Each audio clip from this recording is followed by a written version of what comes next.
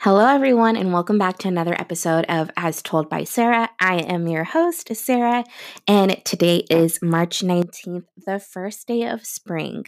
I know that it is a difficult time for many of us, so it's really exciting that we're entering this spring season, a time for growth. I'm really looking forward to what the world has in store for us in spring and summer.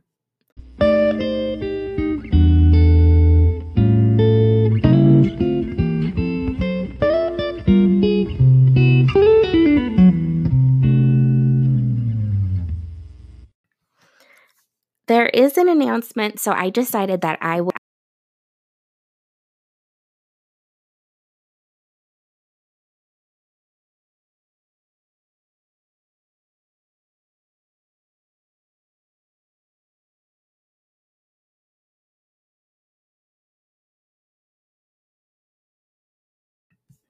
To start off this podcast, I want to start talking about mortgage rates.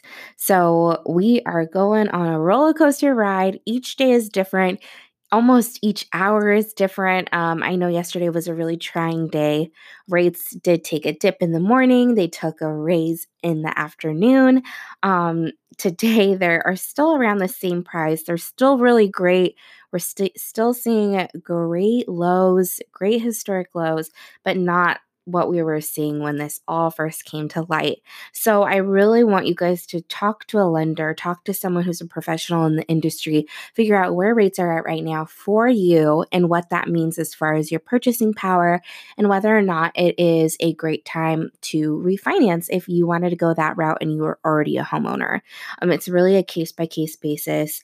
I still think the interest rates are great. I still think that they provide a lot of buying power for buyers. So I don't think it's anything to be concerned with right now. I think they're going to go even lower. But again, I do not have a crystal ball, so I can't tell you exactly. But right now, at this moment, I feel like they are really great. So like I said, talk to a professional, figure out what that means for you. Reach out to me if you have any questions about mortgage rates. Foreclosures and evictions for mortgages insured by the Federal Housing Administration, Fannie Mae and Freddie Mac will be suspended for several weeks in response to the coronavirus outbreak. President Donald Trump announced Wednesday that he had directed the Department of Housing and Urban Development to suspend foreclosures and evictions for mortgages insured through the FHA until the end of April. This will allow households who have an FHA insured mortgage to meet the challenges of COVID-19 without fear of losing their homes and to help steady market concerns, says HUD Secretary Ben Carson. The halting of all foreclosure actions and evictions for the next 60 days will provide homeowners with some peace of mind during these trying times. The FHA Finance Agency also announced that Fannie Mae and Freddie Mac would stop all foreclosure and evictions for at least 60 days. During this time, I know we're all a little concerned and we all want to save money the best way that we can. So, here's a few tips that I thought were really helpful during this time. So, see if you can change your phone data plan. If you're going to be working from home or at home more, you're going to be connected to Wi Fi. See if there's any way that you guys can change your plan. So, because a lot of us have data plans that we're not even using a percentage of that data. So, see during this next few months at least if you can try to change your cell phone plan. See if you can change your homeowner's insurance policy. You can save money huge this way. See if you can get more coverage for less a month. That goes for car insurance as well. If you guys need to contact an insurance agent, please let me know. I have a great one that is amazing and they would love to help you. And there's other ways you guys can save money too by not hoarding groceries, not going to the store and over purchasing a bunch of stuff. I know that it is very scary and we don't know what's in store for the future, but I think another way you can save money is definitely by not hoarding anything. There's enough supplies to go around. So those are just some quick tips. Do not turn off guests or buyers at your front door. An entryway gives home buyers their first impression of the inside of your home. An entryway that is dark or cramped can be a total turnoff. So here are some things and steps that you can do to make your entryway amazing. So number one, furniture that's not up to scale. Choose slender items that are not meant to fit that are meant to fit in a smaller space. You don't want to block a path of the inside of your house. The scale of the furniture is critical for the entryway. The entryway has a function, and it's best to keep this in mind when choosing furniture. Number 2, dark entries. We want our entryways to make a person walking in feel happy and at peace. So a dark entryway will make them want to leave, even subconsciously. Designers recommend having a large scale of light on the ceiling as well as bright wall colors, especially in your entryways.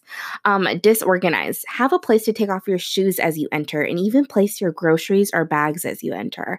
No matter how small or big your entryway, you need to place to dump your keys, organize clutter, etc. Your mail, anything you guys put in your entryway.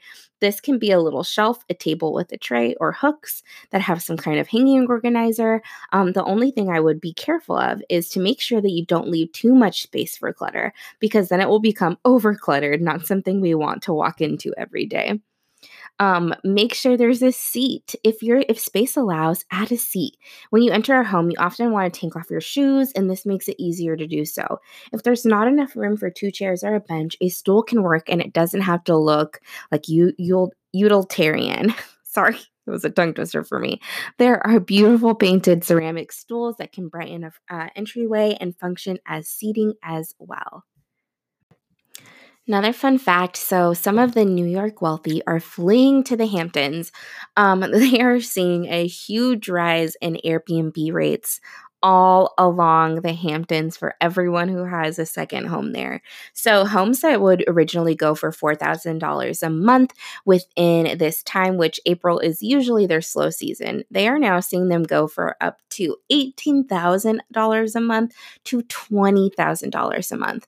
One rented for a whole year for $100,000. So we definitely see some of New York's wealthy exiting the city and heading for the Hamptons. So I thought this was really interesting. They did a poll on where buyers are the happiest, where homeowners are the happiest, who's the happiest with their purchase. This is not to say anything bad about California since we did not make the list, but this is where people are moving to and they're finding a ton of happiness. Now, I want to start off by saying that I can help you all over the country. I have an amazing network of agents. All of them can help you. And I would love to get you guys connected with them. So if you are thinking of moving out of state, please let me know so I can connect you with someone who would work just as hard for you as I would in the state you're going to. So this is where homeowners are the happiest. So ranking in at number 1, Iowa. Number 2, Wisconsin. Number 3, Nebraska. Number 4, Alabama. Number 5, North Dakota. Number 6, South Dakota. Number 7, Hawaii. Number 8, North Carolina. Number 9, Virginia. Number 10, New Hampshire.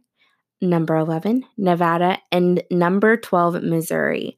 So if you want to be a happy buyer in any of those states, let me know. I'd love to help. So I wanted to end this podcast with this beautiful little quote that's been circulating around.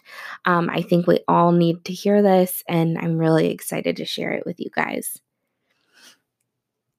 And the people stayed home and read books and listened and rested and exercised and made art and played games and learned new ways of being and were still and listened more deeply. Some meditated, some prayed, some danced. Some met their shadows, and the people began to think differently. And the people healed. And in the absence of people living in ignorant, dangerous, mindless, and heartless ways, the earth began to heal. And when the danger passed and the people joined together again, they grieved their losses and made new choices and dreamed new images and created new ways to live and heal the earth fully as they had been healed. I hope everyone has a beautiful weekend. I will see you guys again next week. I am praying for each and every one of you. If you have any questions, please reach out to me. I would love to help in any way that I can. See you next week.